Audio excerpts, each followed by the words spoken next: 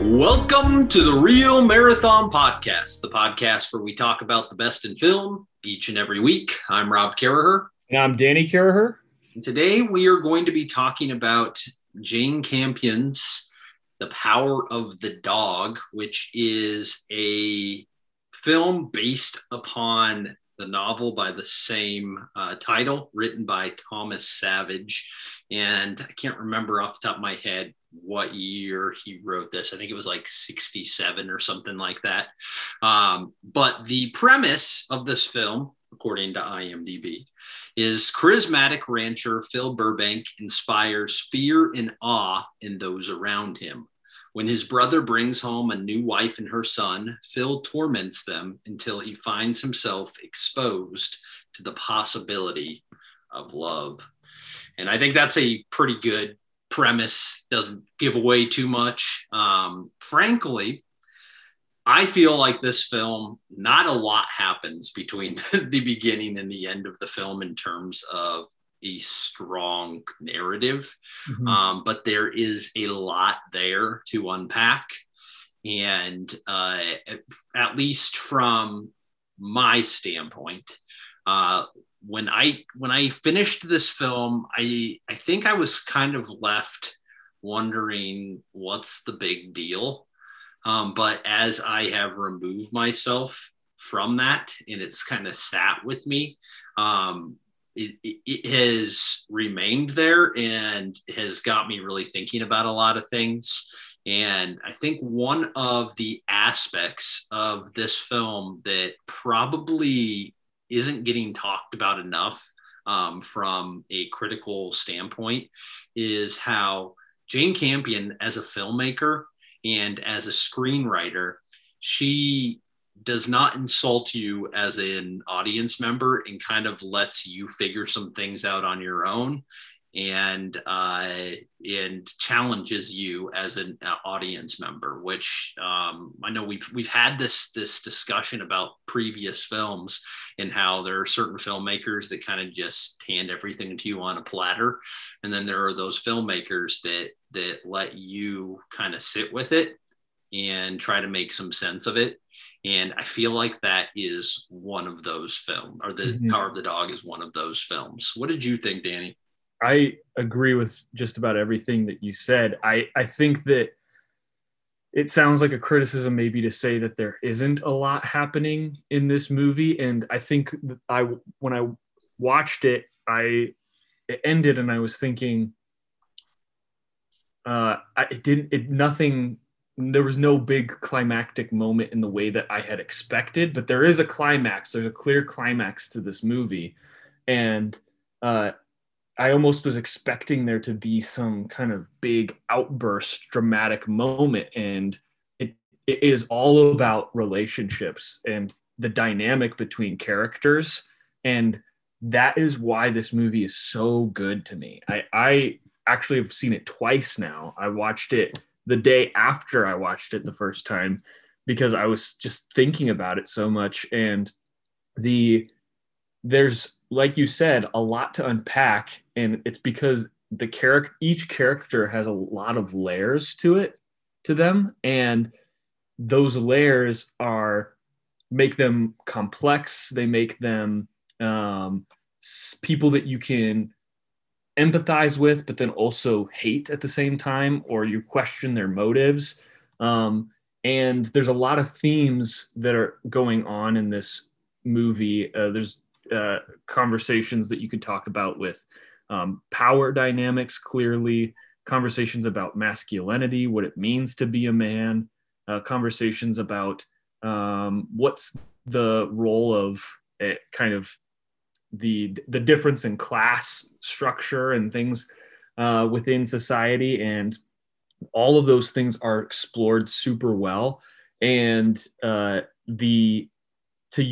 to your point that you made about Jane Campion being a really smart, intelligent screenwriter and filmmaker, she's inviting you into this world and allows you to kind of put the pieces together, but at the same time is not I feel like is not too ambiguous. She leaves enough clues there to give you kind of a clear idea of what she's going for. It doesn't feel like I didn't feel that first time like I don't know what to think.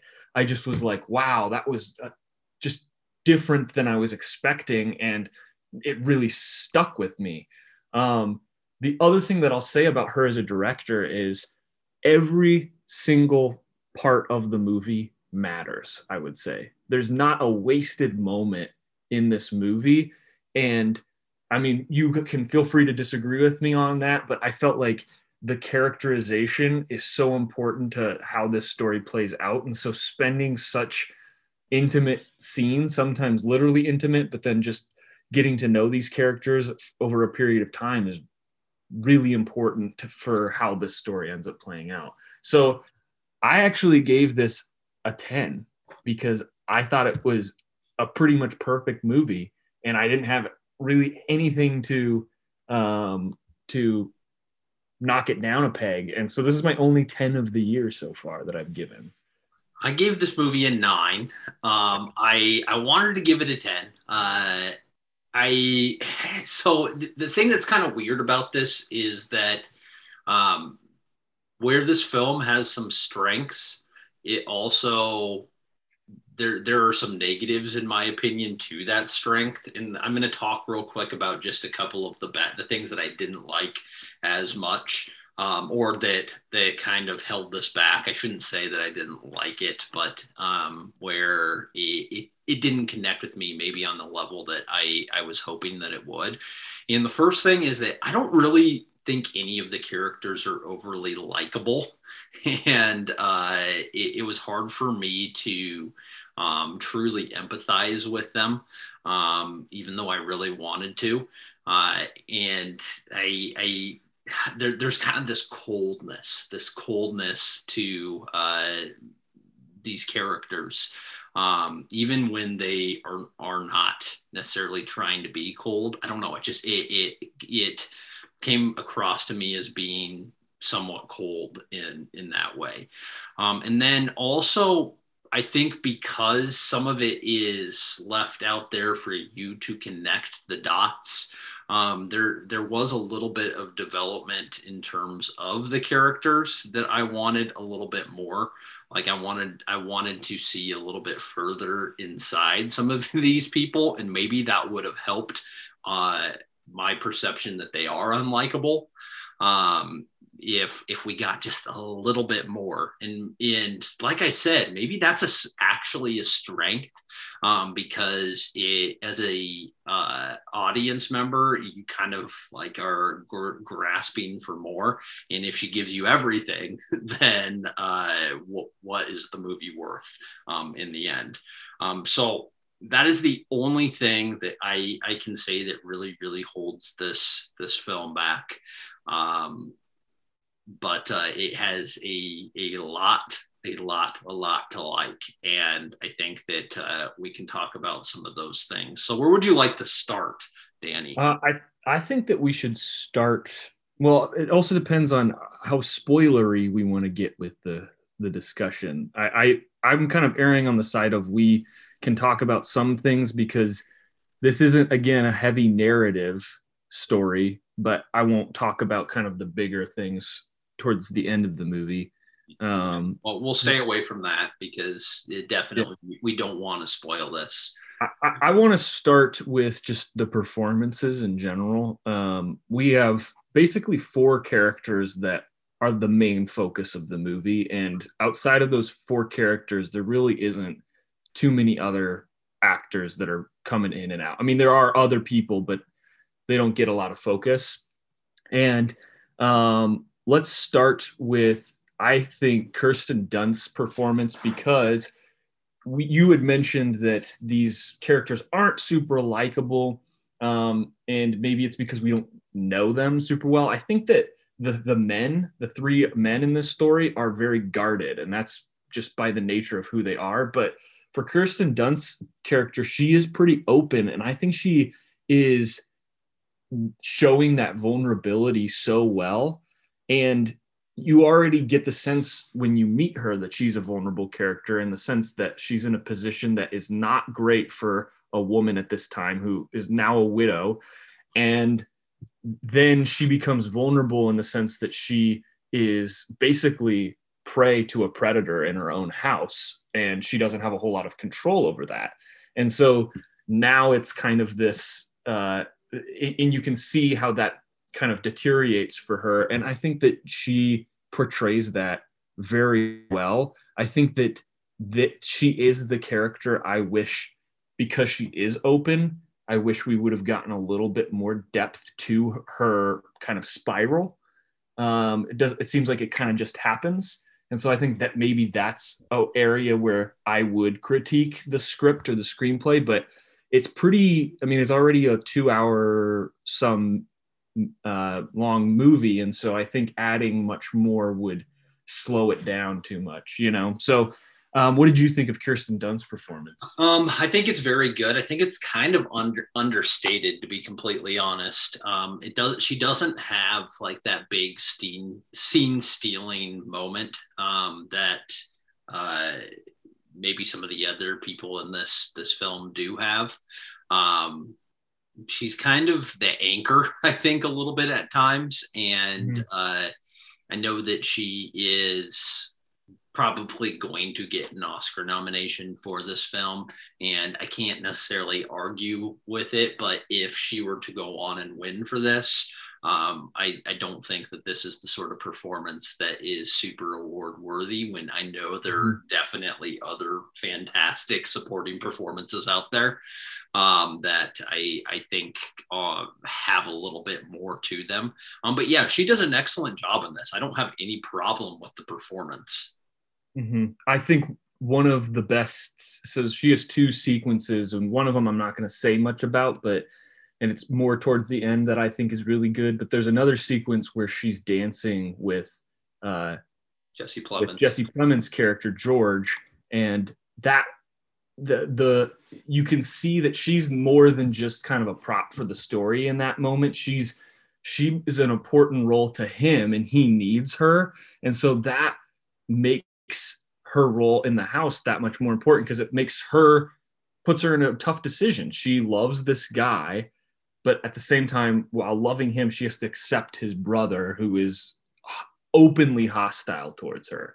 And so that creates such good dramatic tension for the movie. And I think her seeing the way that she kind of is playfully kind of wants him to dance, and then that scene, that really great scene where he just says, feels good not to be alone anymore. Yeah. And their connection makes you buy into that, and then it matters so much more moving forward.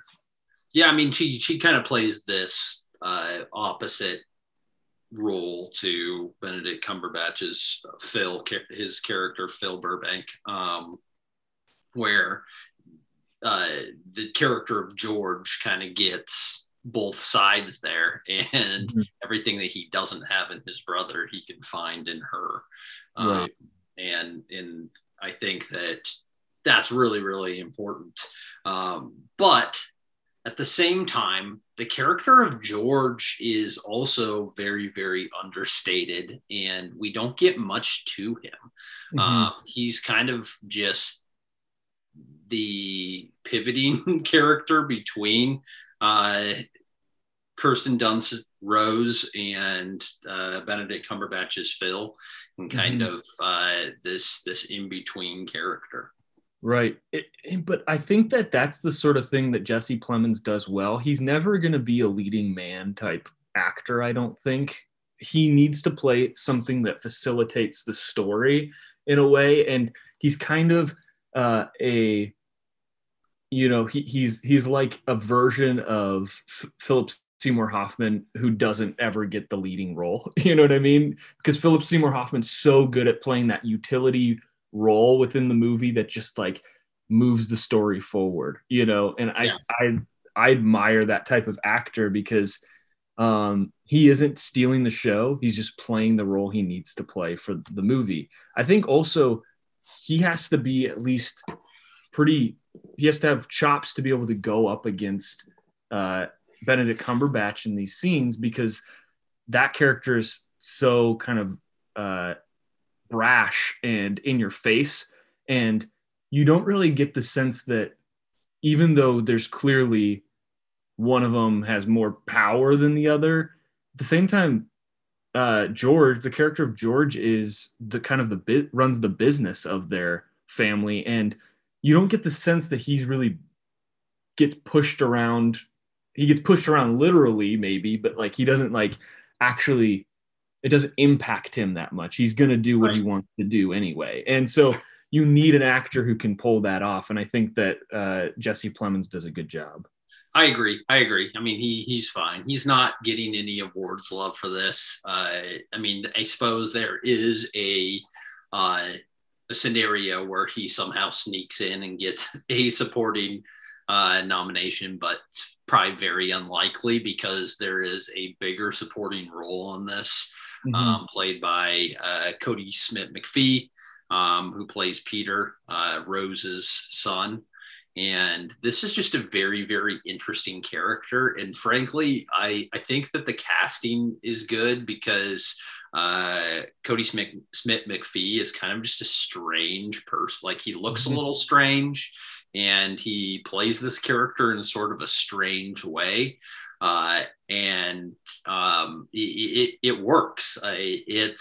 There's nothing super flashy about the performance, but he hit some of these little moments really, really well.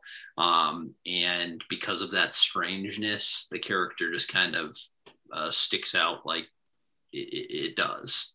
Yeah, I would say this is a performance that I think upon the second time watching it almost bumps up a little bit, because it just seems you pay attention to things a little bit closer the second time around, and you get to see some of the nuances of what he's doing. I don't think that it is maybe, I guess if he got nominated, I would be like, okay, that's good. But I guess I could see where there would be other performances this year that are maybe more worthy of being nominated. I didn't think that he was doing anything that another actor maybe couldn't do. And I think a lot of what makes his role in the movie so important is just the writing and the role that the character plays within the story. And you are deliberately kind of left in the dark about certain things as an audience member. And his character is, I mean, I wouldn't say his is the most interesting, but it is surprising how interesting his character becomes throughout the story. Yeah.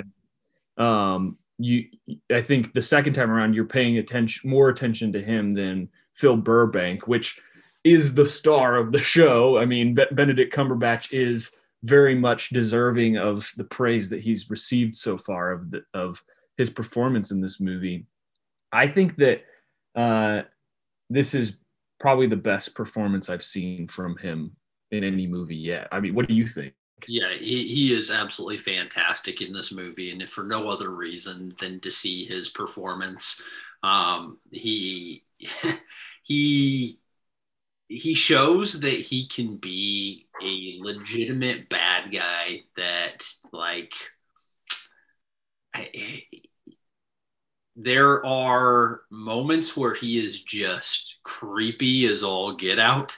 And then there are moments that are very tender, where he kind of is able to show a little bit of that vulnerable side. And so we kind of get to see a character that has different emotions. But mostly this character is pretty stoic.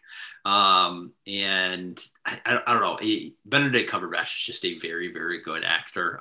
Right now, I think that he is probably going to win Best Actor for this. I think he's going to end up beating Will Smith out. It just seems like that's kind of the way things are going. And, you know, I can't be too upset about that. It'd be nice to see somebody play a character that isn't a real person and kind of has some nuance to it and isn't just some caricature, Yeah. get rewarded for a fantastic performance. Well, and there's so much subtext to his character, and he had to do a lot physically with this performance. And there's so much with the way his posture, what his posture is, how much room he takes up. He's instantly, you notice him in a room, the way he stomps around, and those are sound things that play a role as well. But it all comes from his performance, and it's informed those decisions to kind of really emphasize the way he's stomping around. It comes from the performance he provides. There's a really great scene that happens about close to midway through the movie that is like a dueling musical scene. And it's like one of the best scenes I've seen this year, just because it is all about visuals. There's no dialogue. It's just kind of creating tension in a completely unique way that you don't see this sort of thing happen really. And it also gives us new information about the characters that we don't know. Phil Burbank is a character that you will continually learn new things about throughout the movie. Yep. And it is that sort of storytelling that really draws me in. And the more complex it gets, the more I'm like, I am just all in. And I think it takes a really stellar actor to pull this off. And I was definitely charmed by Benedict Cumberbatch. Yeah, no, it's a absolutely fantastic performance. And like I said, if for no other reason, it is worth seeing this film for that performance, because he is absolutely phenomenal. I think, though, this may be a good pivot point, because we've already been talking about it a lot, to talk about Jane Campion's writing here and how she adapted this book, which I'd be very interested in reading this book now, because I would like to know more about these different characters and kind of see how the book further develops some of these characters or how they portray them. But you are right. A lot of what we get from this is what we see, maybe more than what is being told to us, and the way that these performers kind of play off of each other. And almost the entirety of the film has kind of this tension that runs through it. That you don't really get that release until the film is over, where it builds, but they're not like these extreme moments of tension that you maybe get in some other films. It just kind of builds and builds and builds, and but it's there throughout the entire thing. And the tension's a little bit different from scene to scene, but it is constantly there. And Yep. I think that some of it is the way that it is shot and edited and put on the screen in these performances. But a lot of that is the way the film is written and what we are given in each of these scenes. And like you said earlier, there isn't a lot of empty scenes in the film. Everything kind of has a purpose. And because of that, it allows for that tension to continue to build. It's something that is, I'm sure is part of the book, but is such a pivotal part of the story. Has to be one of the best examples of a character that's never seen in the movie playing a pivotal role in the story, and that's Bronco Henry. Yep. And every time you hear Bronco Henry's name, it's the fact that he has played clearly such an influential role for the Phil Burbank character that, like, you get the sense of this deep history. And I think that is a testament to the writing, and whether that's Thomas Savage or if that was just they really leaned into it when Jane Campion wrote it or adapted it. I think that is definitely a huge part of what makes this narrative really interesting. Oh yeah, I agree. And I'm curious if the book expands a little bit more on this character and if we get a little bit more of a backstory to Bronco Henry.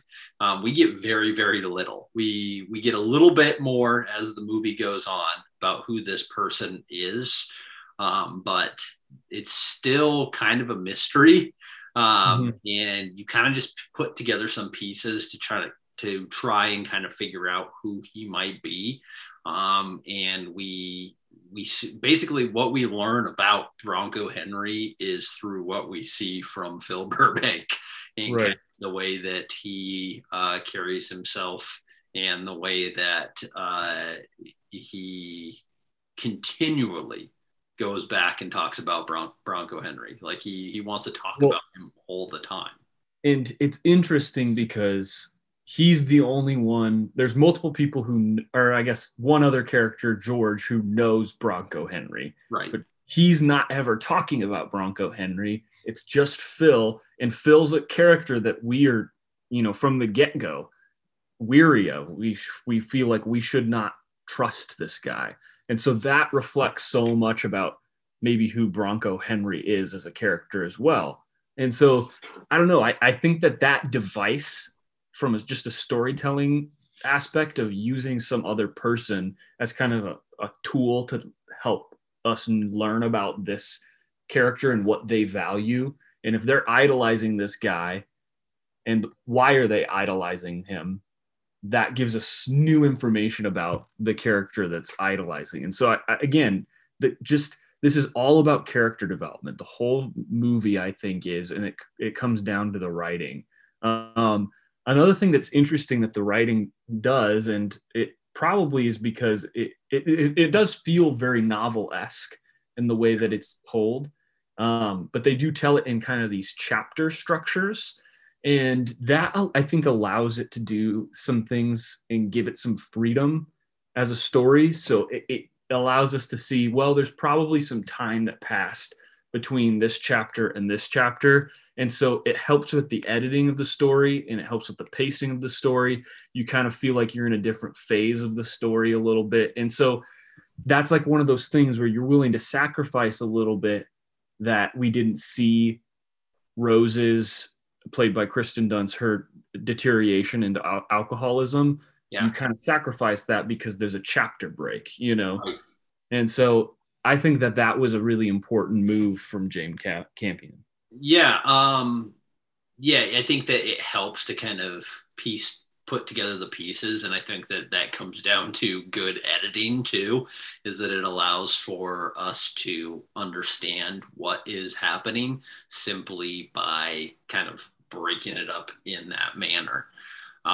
From a craft standpoint and how this is put together, between editing and cinematography and just the way that the scenery looks and the costuming and all of that.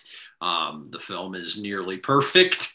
The cinematographer, Ari Wagner, she's the same cinematographer who shot Zola. And so she's put together two really good films this year in terms of cinematography. The framing in this movie is absolutely amazing. The way that we kind of see what's going on outside through different windows, and kind of the contrast between light from a darker interior to a lighter exterior, I thought was absolutely beautiful. The captured landscape, which is supposed to be Montana, but it was shot in New Zealand.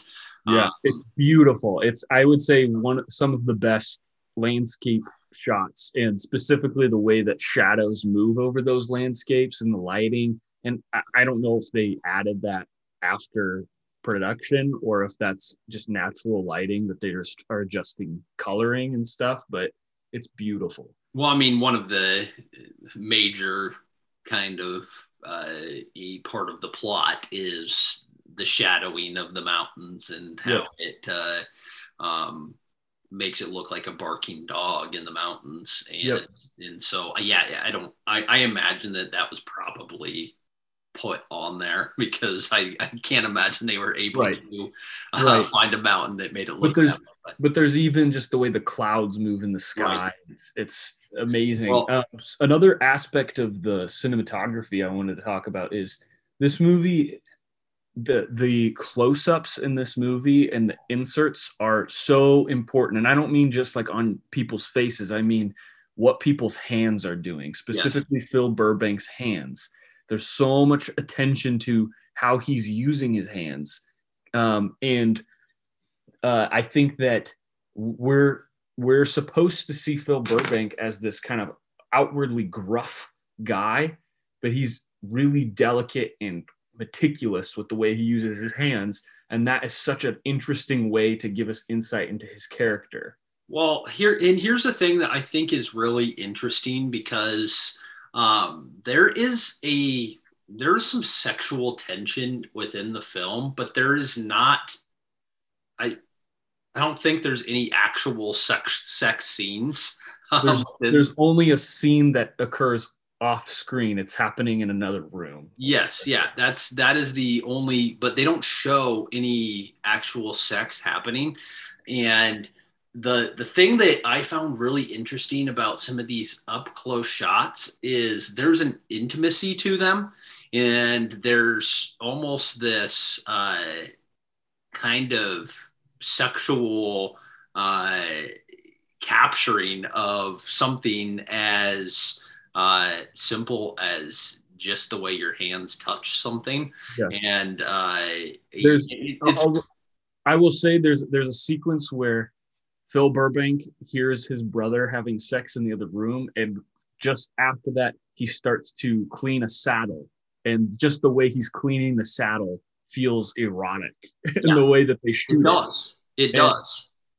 That is there's a reason for that. It's not just random, but right. It's purposeful. It is interesting how well they use those close-ups and how much that has an impact on the story. Without a doubt. Yeah, the cinematography is beautiful in this film. It will surely get nominated. There are a lot of really good cinematographers that will be nominated this year, and so I don't know if this is going to win, but it certainly would be worthy winner if it did end up winning.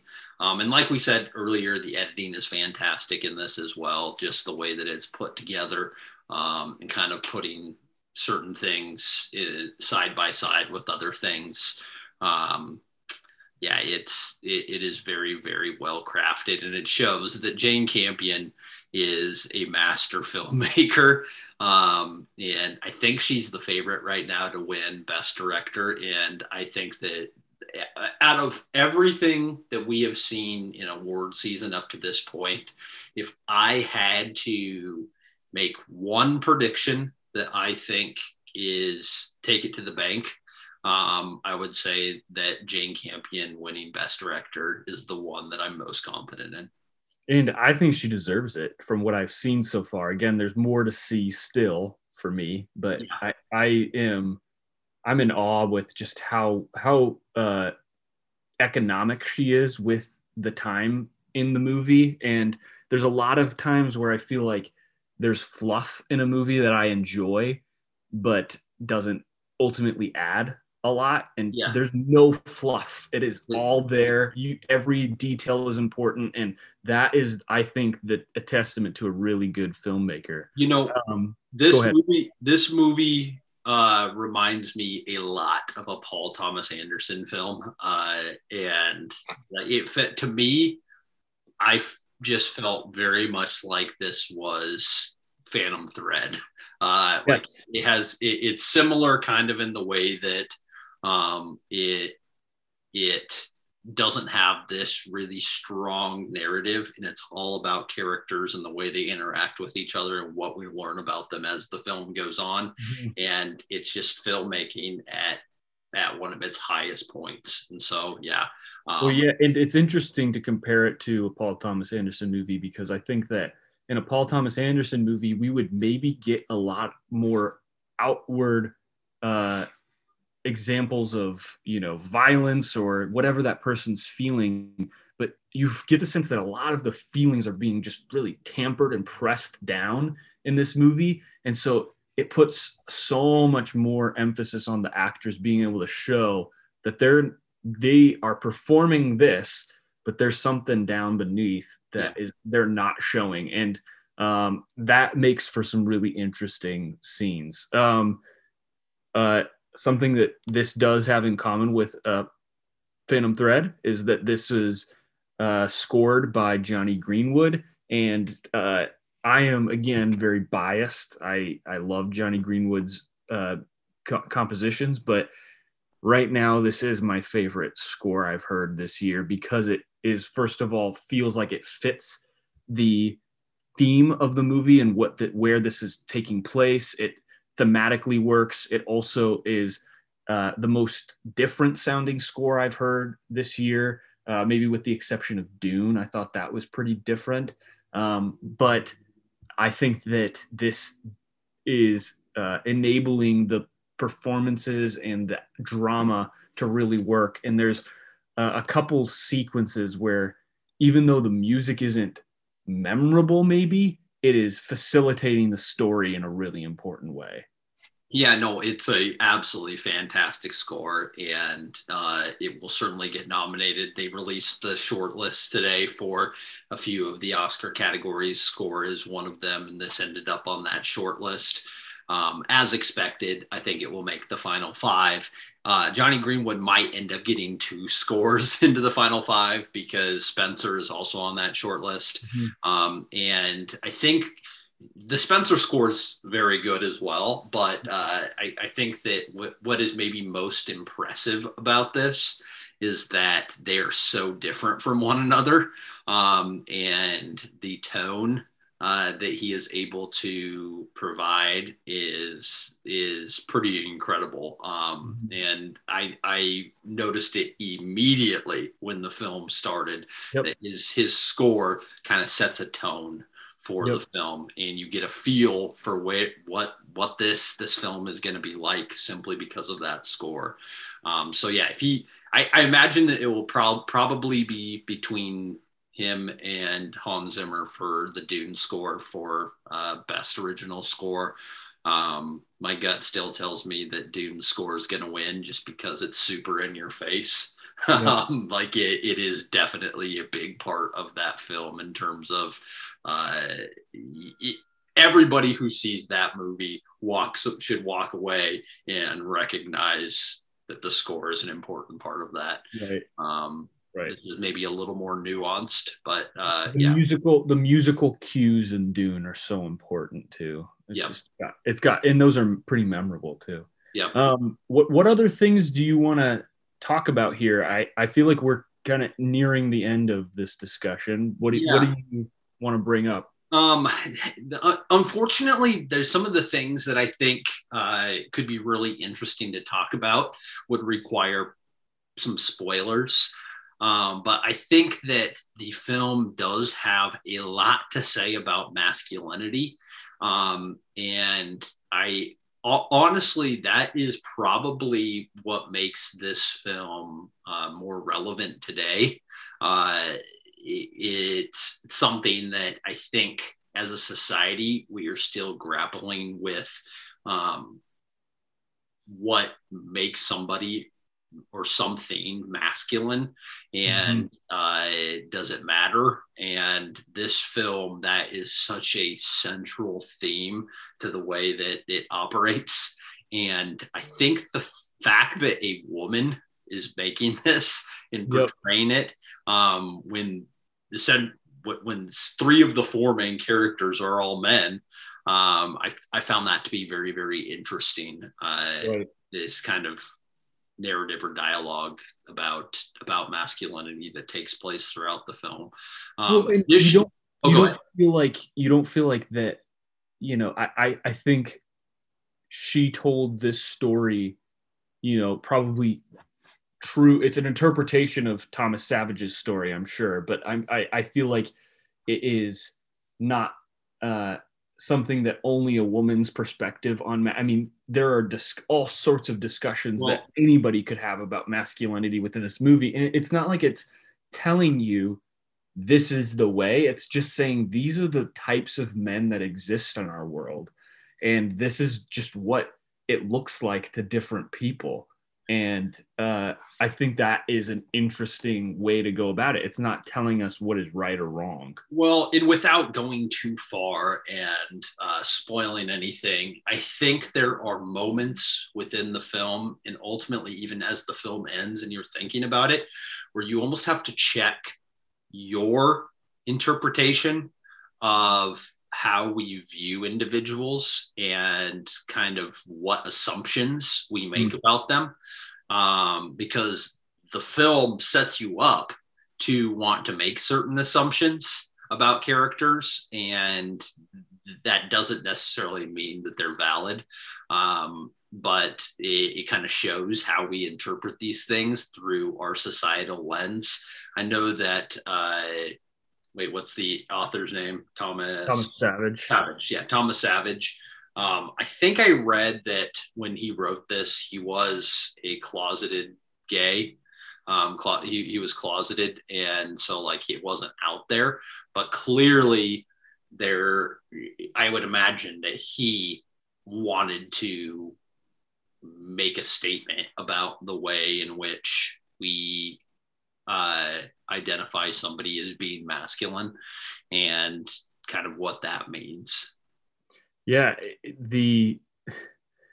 I think that this type of story that a lens that allows you to kind of reflect on yourself a little bit in the way you make assumptions about people is what makes really good cinema. It's not something that you forget about after you see it. You're thinking about it. And one last thing that I'll say is that we enter this movie very much, it feels like we're not literally, but we're kind of in the perspective of Phil Burbank. We are looking at the world through his eyes.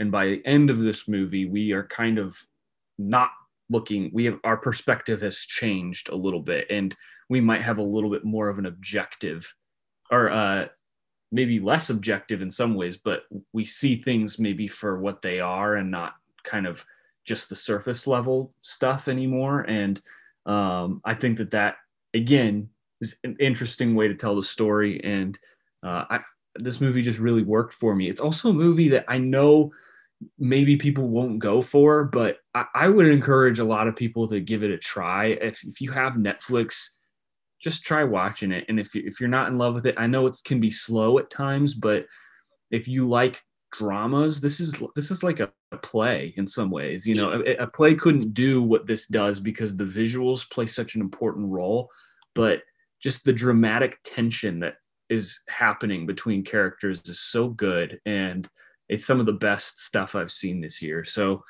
please consider watching it. I think that as of right now, this is now the new front runner for Best Picture. The thing that's going to be interesting is you said that it is on Netflix. As up to this point, the Academy has not been willing to give a Netflix film Best Picture, even though there were times where it seemed like that there were a couple Netflix films that could have been the front runner. And so it's going to be interesting to see if that plays a role. But I think right now it seems like it's between maybe 4 different films for Best Picture. And this right now, I believe is the leader. And I think Belfast has maybe lost a little bit of steam. We'll see if it has some second legs under it. But yeah, between Power of the Dog, Belfast, Licorice Pizza, and West Side Story, those are the 4 that I think have a shot to win Best Picture. Well, I'm excited to see Belfast. Haven't seen it yet. I know that's been a long time ago that we were planning on that, but yep. Another film that kind of has fallen out that seemed like for a while like it could be a threat is King Richard, which I haven't seen, and I am so disappointed. I waited too long, and now it's no longer on HBO Max because it isn't. It passes 31 days. So I will either have to see it in the theater or it will make a return. I don't know when it's going to make its return back. So I'll catch some of the other movies and then swing back around, and hopefully it'll be back on HBO Max by the time that it comes back around. Yeah, I was banking on watching that here in the next couple weeks because yeah, I was actually going to watch it tonight and found out that it is no longer on there. So if a movie is currently on a streaming service, you better go watch it just in case it gets pulled off, because that's part of, actually it's the only HBO Max where that's the case. They have a 31-day window, then it comes down for a while, and then it will eventually go back up. But that's kind of where we're at with that. Yeah. But yeah, so I do have a little bit of catching up to do in terms of some of the Best Picture noms, possible Best Picture nominees. I still want to watch Nightmare Alley. I know that you got a chance to see Nightmare Alley, so I will be seeing that here probably tomorrow. And then Licorice Pizza comes out this weekend. Don't Look Up will be on Netflix this weekend. Those are two films that are probably in play for Best Picture. And then, King Richard. King Richard's the other one that I have to see. And then there are a few that are kind of on the fringe, but I feel like I've mostly tried to see a lot of the big time movies. And I'm excited to talk about a few of them once you get around to seeing it and I see Nightmare Alley. We'll definitely have some conversations about that. I'm looking forward to it. All right. So until next time, have a great week. And go check out Power of the Dog. Do it. See ya.